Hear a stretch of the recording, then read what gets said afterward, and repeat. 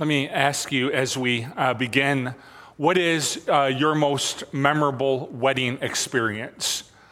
The chances probably are that it is a wedding that didn't go as planned. Would be your most memorable experience. The weddings where everything goes perfectly well and the bride and groom are looking the part and exchange the vows and all of that. We set that aside very, very quickly. The ones we remember are the train wrecks.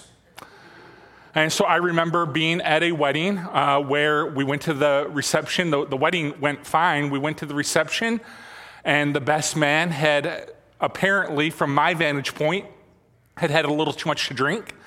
And he got up to do the toast, and he began to go on and on about how he wishes he had gotten to the bride first. And how different things would have been for him if he had met the bride before his own brother had. It was awkward. I remember some very, very good friends of mine telling a story about how their officiant, their pastor, got up the day of their wedding with the stomach flu. And he tried to get another pastor, another minister to take his place. And he just couldn't find anybody. And so he decided to take some medicine and tough it out. And in the middle of their wedding ceremony, the pastor got sick. On the stage. On the bride's dress. Everybody, we kind of groan, but everybody remembers that wedding, right? There's no like, hey, do you remember? Yeah, I remember the wedding, right? I recently read this story about a wedding gone wrong. The morning of the wedding, a very ecstatic groom went with his groomsmen and his family and photographers to the bride's house to pick her up. And when he arrived at the house, he found the bride's father and her brother standing outside the house. They told the groom that they decided she cannot marry him today, that he's not good enough for her, and that she's presently locked away in the house and will not be appearing at the church to marry him. The groom, his parents, all of his people pleaded with the bride's family. He called her repeatedly to no avail. She wouldn't pick up the phone. She would not see him or speak to him. Eventually, the groom's parents had to go to the church and announce that the couple would not be getting married that day. But since they'd already paid for all the food and entertainment, it was the groom's parents' 40th wedding anniversary, so they decided to have a party for them instead. Right, just awkward, right? Just very, very awkward. And this parable that Deb read for us earlier a few minutes ago it's a parable about a wedding that does not go well, right? And on one hand, you can imagine putting together a wedding and inviting all of these people, and they begin to make excuses. So on one hand, you can understand that I've got a bunch of work to do. I need to work in the field. I need to do this. I need to do that. And listen, you can kind of see through that. Right? You get that they don't want to come, but in a polite culture, you just kind of accept the excuse and all of that. So on one hand, you can get that, but the wedding parable actually takes it further, that he sends a servant to the people to invite them to the wedding, and there's this other category of person that doesn't just make up excuses, they actually beat the servant of the king and kill him. So it's a wedding that has gone very, very wrong. It's not just awkward wrong. It's immoral wrong. It's murder wrong. It's terrible. And so the story then goes that the invitation moves beyond that and goes to anybody that they can find. He says, literally go around the streets and invite anybody that you can be find. So what is this interesting kind of parable about? Well, we're going to look at a fair amount of scripture today. I'm going to have it all on the slide for you. And we're going to talk a little bit academically before we get to where we are today. But initially, it seems clear that this is a category of parable that you would say are parables about Israel. All right, there's 4, 5, 6 of them or so, parables about Israel and their reaction to Jesus, and specifically their rejection of Jesus at the time that he walked this earth. I've been reading a really interesting biography on the Apostle Paul by N.T. Wright, and he talks about how easy this rejection of Jesus was, because for most of Israel's history, they were his chosen people, and God had worked through them as a nation. He established judges for them and kings and prophets, and at times he led them through overwhelming victories, and at times he led them in bitter defeats. But the promise through Abraham was that God was going to establish a nation, and that God was going to bless the entire world through that nation. So Israel had just kind of become used to the idea that God was going to work through them as a nation. And so this thing called nationalism set in, that God is only going to work through us as a nation. So many of the Jewish people in the first century, when Jesus came, they assumed that the Messiah was going to be political. He was going to be national. He was going to be like a general. And so when Jesus came and he began to talk more about the kingdom of God than he did the kingdom of Israel, when he started to say these things like, hey, we're not going to get rid of Rome, but pray for those who persecute you and love your enemies as you love yourself, it is just not what they expected. They expected him to be a national king. He expected him to be that. They expected him to be that way. They expected him to be a warrior, a general, a political leader. And that love your enemies just doesn't play. Pray for those who persecute you just doesn't play when that is your mindset, that your leader is going to be a national leader. And Israel couldn't move past their nationalism. They couldn't move past their expectation of a political savior. And so they rejected Jesus. And I think on this Sunday before July 4th, I think it's worth remembering. I love this country, but it is not through America that you are saved. It is not. We have to begin to see that Jesus didn't come to be our national political savior. He came to be something different than that. And there are many blessings that come from being an American. Freedom of speech, freedom in general. Salvation is not one of them. Salvation comes through Jesus and through Jesus alone. So it is good for us to pray, God bless America. But when you understand who Jesus is, your prayer becomes, God, would you bless America and would you bless the nations? It is good for us to pray that Jesus would move in our nation. But when you understand who Jesus is and what he came to be, you begin to pray a different prayer. God, would you work in this world? We begin to pray not for a great political environment. We pray not for America to be great. We pray for his kingdom to be great. And that is a different prayer. And that is who Jesus came to be, and that is what he came to accomplish. And so the arc of the gospel, the arc of this story that we're studying today is that the gospel came to Israel first. The invitation of the wedding came to them first. It was an invitation to follow him. And Jesus, in his own words, was by and large rejected by his own nation, by his own people. But that was not the end of the invitation. The invitation moved forward to the entire world, which was the plan all along. You can actually see this in Jesus' instructions to the church in the book of Acts. He says, you will be my witnesses in Jerusalem, Judea, Samaria, and to the ends of the earth. It starts with Jerusalem. The invitation goes to Israel first, and then it goes to the entire world, to Jews and Gentiles alike. And this is not the first time Jesus tells a story like this. Like I said, there's a category of parable that is about Israel and about their rejection of Jesus. Let me show you another one. It says, now there were some present at that time who told Jesus about the Galileans whose blood Pilate had mixed with their sacrifices. And Jesus answered, very important question, do you think that these Galileans were worse sinners than all the other Galileans because they suffered this way? I tell you no. But unless you repent, you too will perish. Or those 18 who died in the Tower of Siloam fell on them. Do you think they were more guilty than all the others who were living in Jerusalem? I tell you no. But unless you repent, you too will perish. Then he told this parable. A man had a fig tree growing in his vineyard, and he went to look at the fruit but did not find any. So he said to the man who took care of the vineyard, for 3 years now, I've been coming to look for fruit on this fig tree, and I haven't found any. Cut it down. Why should it use up the soil?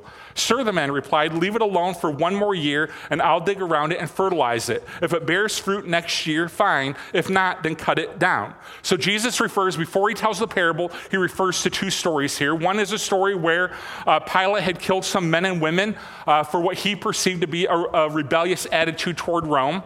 Another had to do with the collapse of a tower. And Jesus is asking a very important question that I still get asked today. It's, do you think that these people died because there was something wrong with them? Because they were sinful? And on 2 occasions in this story, Jesus answers it directly with a no. He says no twice. That is not why this hardship fell upon them. This is not why difficulty fell upon them. The answer is no. This is a statement from our Savior about suffering, that suffering in this world does not happen because God's mad at us, right? We live in a broken and fallen world. So that's the beginning of the parable, and then he transitions to make this point. That's not why bad things happen to people, but still, here's his point. Everyone needs to repent, and everyone needs to turn back to God. Everyone needs to follow me. And this is directed at the Jewish men and women. Invitation went to them first, specifically the religious leaders who at the point Jesus tells us were already plotting his death, how they were going to kill him. And it is an invitation to follow him, an invitation to life in him, an invitation to the Jesus movement. And then he tells a story about a man who's trying to grow a fig tree for 3 years. How long was Jesus' ministry? About 3 years. And no fruit is growing on the tree. And the farmer's thinking about moving on. And the truth is, when Israel rejected Jesus, it's not that the gospel wasn't available to them anymore, because it is and it was, but it's that God started to extend the invitation to the Gentiles, to us, most of us anyway. And he brought the message to them. This is a warning and a pleading to Israel. Don't reject me. Don't turn your back on me. I've come to offer you salvation. All right, here's the other parable. It says, what do you think? There was a man who had 2 sons. He went to the first and said, son, go and work in the vineyard. I will not, he answered. But later he changed his mind and he went. Then the father went to the other son and said the same thing. He answered, I will, sir, but then he didn't go. Which of the 2 did what his father wanted? Well, the first, they answered, and Jesus said to them, truly I tell you, tax collectors and prostitutes are entering the kingdom of God ahead of you. For John came to you to show you the way of righteousness, and you did not believe him. But the tax collectors and prostitutes did, and even after you saw this, you did not repent and believe him. So he mentions these people that are not living these traditionally righteous lives. Talks about prostitutes. He talks about tax collectors who in the first century were kind of known to be dishonest folk who were stealing from their own countrymen. And Jesus, you just kind of got to picture this. Jesus says to these religious leaders who had spent their life studying the scriptures, who had spent their life studying the Messiah, who had spent their life in preparation for the Messiah. And he says to these men that have been trained in the scriptures, he says, prostitutes and tax collectors are coming in ahead of you. Now think about how insulting this would be to your average pastor, minister, leader, this person that went to seminary, this person that has studied so hard. And Jesus says to them, to these religious leaders, you're missing it. You're missing it. You're missing the kingdom. You're missing the invitation. You're missing life. You're missing the whole thing. And the question of all of these parables, first to Israel, and then eventually we're going to see it comes to us, and I'm going to put it on the screen for you. The question of these parables is this: what are you going to do with Jesus? What are you going to do with this man? I say that because some of these religious leaders, I think they had flipped the script. The message was not, what are we going to do with Jesus? The thought pattern in their head is, what is Jesus going to do with us? Is he going to lead us to a political revolution? Is he going to help us fight back Rome? Is he going to help us achieve more power? What will the Messiah do with us? They flipped the script. The actual script is, what will you do with Jesus? He's the Savior. He's the Lord. He's the Almighty. What are you going to do with him? Will you love him? Will you follow him? Will you reject him? What are you going to do with Jesus? And I think the other thing this parable demonstrates for us is sometimes the core part of the good news is that Jesus came and invites us into his kingdom, and through grace and through forgiveness, we are able to enter that kingdom. We're able to have the relationship with God we were created to have in this life and the next. But we need grace. We need forgiveness because our sin separates us from God. And here's what I think is happening in that latter story is I think tax collectors and prostitutes have an easier time seeing their need for a Savior than religious folks do. I think religious folks and religious leaders, I think it's easy for them to say, I'm really not that bad, especially when I compare myself to culture, when I compare myself to others, I'm really not that bad. As a matter of fact, I'm good enough that God's actually kind of lucky to have me on his team. I think religious folks struggle with this. Prostitutes and tax collectors, thieves, they have an easier time saying, I'm messed up, I've screwed up, I need grace, I need forgiveness. And we forget that Satan wasn't cast out of heaven for prostitution or tax collection. Satan was cast out of heaven for pride. And we all need a Savior. And we all need grace. And we all need Jesus. My prayer as I was at the North American Christian Convention this last week, the theme was grace, is that God would break down my pride. Because I'm a religious folk. Grew up in the church. My parents were saved the year I was born. Been in the church my entire life. And sometimes it is hard for me to see my need for grace. But I do. I am a sinner.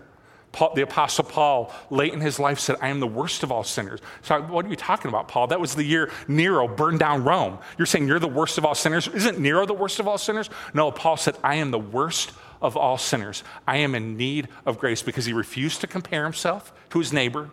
He refused to compare himself to the government of his day. He refused to, and he just looked at himself and said, my sin separates me from my Heavenly Father. And I am in desperate need of grace. Now listen, I've been sticking very close to my notes here, because at the time that these parables were given, they were hugely controversial, and they still are today. Because when you read these parables, you can have this thought of, wait a second, Israel was God's chosen people of the Old Testament. And when you hear these stories, it can sound like God is turning his back on Israel.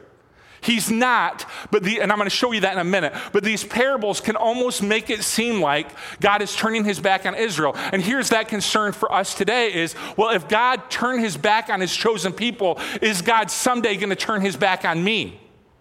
Right? That ought to be our concern with that. And it can appear that he's turning his back on Israel, but I don't believe that for a minute. And I want to prove it to you real quick, because I think it's important for us to realize God didn't move on from Israel. God didn't turn his back on Israel, and God's not going to turn his back on you either. And I want to show you, I want to demonstrate it with Israel, because I think it's so important for us to get this, that God still loves Israel. God still has a heart for Israel. God is still in the Israel game. And let me show you this from the book of Romans, all right? The title of this passage in your Bible and in the book of Romans is this: All Israel will be saved. Provocative, right? Let me show you this. Just me. All right, that's all right. No, all right. It's my sermon, so I can do what I want here, right? I do not want you to be ignorant of this mystery, brothers and sisters, so that you may not be conceited.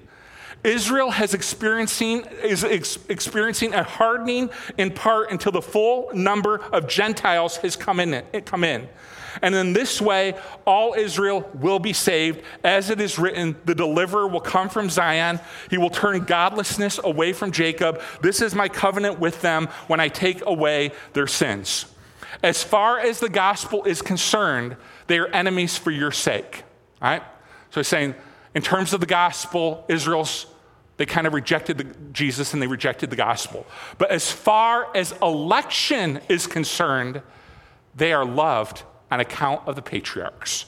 For God's gifts and his call are irrevocable. Just as you who were at one time disobedient to God have now received mercy as a result of their disobedience, so they too have now become disobedient in order that they too may now receive mercy as a result of God's mercy to you. For God has bound everyone over to disobedience so that he may have mercy on them all. All right, so what's he saying here? All right. He's saying that Israel had developed this hard heart, a hardening of the heart, and as the result of their rejection of the gospel came to Gentiles like you and me. And so we have an opportunity to be saved. We have an opportunity to receive mercy because of their rejection of the gospel. But God's not done with Israel yet. So right now, primarily, not totally, but primarily, the gospel is reaching Gentiles. It went to Israel first. Now it's with the Gentiles. Somehow, this text says, somehow God is going to do a work in Israel again. So Paul says, through Israel's rejection and disobedience, the gospel came to the Gentiles, to us. It's moved forward. It's not moved on. It's just moved forward. We now have access to the message of grace and kindness of Jesus. And Paul is surmising that somehow the gospel is going to make a full circle back to Israel, and all Israel is going to be saved. God is not done with Israel yet. His grace is not finished in Israel yet. And this is just me talking, but I'm telling you, if I started to see a movement of God's grace and an acceptance of Jesus en masse in Israel, I'd get my affairs in order. The gospel is going to come full circle. God has not turned his back on Israel. God is not done with Israel. God's grace is going to come back to Israel. And it's important for us to understand that, because he's not going to turn his back on you either. He's not done with you either. His grace is still sufficient for you as well. But right now, we are in the age of where a lot of Gentiles are being reached for Jesus. And the truth is this: what was required of Israel way back in the first century is required of us today. Here's what I mean by that. Jesus demands a response. So the same question that Jesus brought to Israel is the same question he would bring to you and me. And I'm going to put it back on the screen for you. What are you going to do with Jesus? What are you going to do with Jesus? Because Jesus made these statements throughout his ministry that require a response. They are these bold, definitive statements that require a response. The book of John records several of these I am statements. Let me show you a few of them. I'm going to show you all 8 of them. All right. Then Jesus declared, I am the bread of life. He who comes to me will never go hungry, and he who believes in me will never be thirsty. So Jesus promises that in him there is this sense of spiritual satisfaction, that our souls crave this spiritual thing called God. Right? Our soul craves it. And in Jesus, it's like bread and you never go hungry again. It's like water that you'll never be thirsty again. In Jesus, we find like spiritual satisfaction. When Jesus spoke again to the people, he said, I am the light of the world. Whoever follows me will never walk in darkness, but will have the light of life. This is the promise of light, right? And man, we've never needed light like we've needed it today. And in this era of human history is this world is so dark. Jesus promises light. I am the gate. Whoever enters through me will be saved. He will come in and go out and find pasture. The promise of salvation. I am the good shepherd. The good shepherd lays down his life for the sheep. This is the promise of sacrifice, that Jesus promises to sacrifice on our behalf. Jesus said to her, I am the resurrection and the life. He who believes in me will live even though he dies. And whoever lives and believes in me will never die. This is the promise of eternal life. Jesus answered, I am the way, the truth, and the life. No one comes to the Father but through me. This is the promise of relationship with God that you were created to have. I am the vine, you are the branches. If a man remains in me and I in him, he will bear much fruit. Apart from me, you can do nothing. These statements require us to do something. These are not statements that you can hear and be like, ho hum. Interesting things Jesus said. Whatever. No, these statements require that we do something with Jesus. They just do. No one comes to the Father but through me. That requires a response. Through me, you can have life, true life. That requires a response. Apart from me, you can do nothing. That requires a response. So God is inviting you to his wedding ceremony. He is inviting us to life.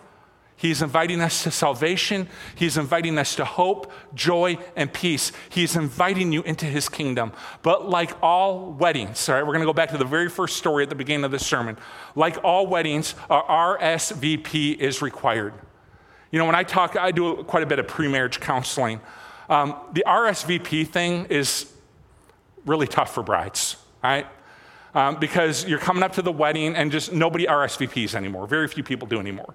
And so you're coming up and people just don't respond. And so you're kind of forced to make this phone call or send an email if you're the bride or the groom or whatever. And the phone call usually goes, yeah, so this is like the most important day of my life. And, I was just wondering if you were planning to come or if you had something better to do, And they'll make up excuses. Oh, I got to work that day. It's like 3 months away. How could you possibly know that? Or, I got to, do my nails or whatever. But an RSVP is required. A response is required. And in the original text, the final invitation goes out. Remember, the first invitation goes out. There's a rejection of the wedding invitation. A second invitation actually goes out, and they double down. They kill the servant. And then finally, let me put this on the screen for you in Matthew 22. The wedding banquet is ready, but those I invited did not deserve to come. So go to the street corners and invite to the banquet anyone you find. So the servants went into the streets, and they gathered all the people they could find, the bad as well as the good, and the wedding hall was filled with guests. Oh, I love this. I love this. Because here's what it means. You are invited. Look at me. You are invited. You are invited to know God. You are invited to share in his banquet table. You are invited to receive his grace. You are invited to receive his life. You are invited into his promise of eternal life. And you may be tempted to think, God would never want me at his wedding party. Not after what I've done. Did you see what it said? Go into the streets and invite the bad as well as the good. Every single person is invited to the party. You're invited to life in his kingdom. You're invited to know God. You're invited to be his people. And this is the age that we are in. We are in right now, I like to call this the age of grace. Right now, as Christians, we need to be all about inviting people to the wedding. It astounds me how many churches are all about themselves and all about their desires and all about, I want it done my way or this way or that way. It astounds me how many churches are that way. I just was having a conversation with a good friend of mine in ministry who is absolutely getting the snot beat out of him because his church put in chairs and took out pews. And my heart really went out for him, went out to him, because this was easy for us. Because you're about other people, and you've just been really, really graceful through this whole change. But this buddy of mine is getting the snot beat out of him. Because it is a church that has lost sight that we are in the age of grace. And that we need to remove whatever barrier we can, and we need to invite whoever we can find, because God wants everybody invited. And his church has just lost sight of that. And this is where the story kind of takes an interesting turn, I think. Because the wedding hall is filled, and the king notices, right? The king's walking through the wedding. Everybody's been invited, the good and the bad, right? Come on in, hear the story of grace, hear the story of life. You are invited to the wedding, but the king is walking around and he notices that someone is not dressed the right way, right? And in the first century, the way this would work is the king would provide clothes. He'd invite a whole bunch of people, and then however the king wanted people to dress at his wedding banquet, however the king demanded that people be dressed at the wedding banquet, he would provide the clothes for that. It was an act of grace. It was an act of kindness. And so if you were invited to the wedding, he would provide you the clothes, right? He would provide you the clothes. You just needed to put them on. You needed to be dressed the right way. Now let me pause here. One of the worst sermons I have ever heard in my life was more than 20 years ago. I still remember a 20-year-old sermon. One of the worst sermons I've ever heard in my life was somebody using this text to teach how we are to dress for church. All right? Not anywhere close to the point of this parable, all right? And I still remember it in a chapel service I was in, like it was yesterday. A guy using this story to describe how we are to dress for the Lord, not the point of the text. You know what God requires? You know what clothes he requires? God requires holiness. God requires righteousness. God requires perfection. These are the spiritual clothes God requires. And here's the problem, in case you're kind of keeping score here. The problem is this: all have sinned and fall short of the glory of God. So when God invites you to the wedding, he requires you to dress in holiness. You're not holy. God requires you to dress in perfection. You're not perfect. God requires you to dress in righteousness, and you and I are not righteous. We are all sinners. We don't have the right clothes to wear to the wedding. So you see the problem here. God has invited every person, the good and the bad, to come to his wedding banquet. He's invited everyone to come. And he says, all I want is for you to wear the right clothes, righteousness, holiness, and perfection, and we don't have the right clothes. And here's the gospel of grace. The gospel of grace is that God, in his grace, gave us Jesus. And Jesus did wear the right clothes. Jesus was perfectly holy. He was perfectly righteous. He lived a perfect life. There was no sin in Jesus. And the Apostle Paul said it perfectly in Romans 13 when he says this. I'm going to put it on the screen for you. Clothe yourselves with the Lord Jesus Christ. This is the gospel of grace, that you are invited to the wedding. You don't have the right clothes, but Jesus does. Jesus does. And in Jesus, when God sees us, when you put your faith in Jesus, God, when he sees us, he sees the perfection, holiness, and righteousness of Jesus so that you can be dressed the right way for the banquet. I heard this described one time, and I've shared this with you a bunch of times, but this is the great exchange. That when Jesus was on the cross, I give Jesus all of my sin, and he gives me all of his righteousness. And so when I am clothed in Christ, when I follow him, when I worship him, when I do my best to make him my Lord, when I am clothed in Christ, and God sees me, when God walks through the banquet hall, when God sees me, he sees the perfection of Jesus. Am I perfect? I've been your pastor for 12 years. You know I'm not.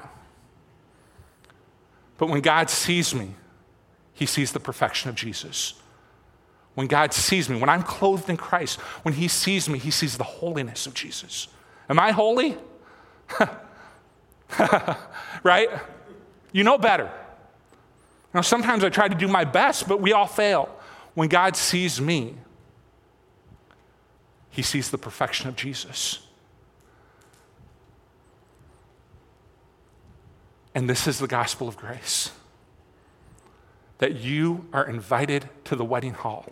You are invited to life. You are invited to salvation, but you don't have the right clothes to wear. But Jesus does. And so we put our faith in him. And Jesus begins to change us from the inside out. He changes our desires. He changes our decisions. As we put our faith in him, he gives us his Holy Spirit so that we can have the power to change. We become more holy and righteous. It's true. But it's all grace. He forgives us by his grace. He changes us by his grace. He empowers us by his grace. It's all grace. So what are you going to do with Jesus? Heavenly Father, I want to thank you for Jesus. And I want to pray that we would, in this room, understand grace and understand being clothed in your Son, Jesus. And Lord, I just pray in this room that we would clothe ourselves in him every day. And we do that through relationship. We do that by making him Lord. We do that by putting our faith in him. We do that through relationship. And then as we're walking through the banquet hall of the great wedding feast, you see not my imperfection, you see the perfection of Christ. You see not my unholiness, you see his holiness. You don't see my poor decision making, you see his righteousness. And it happens through a relationship with Jesus.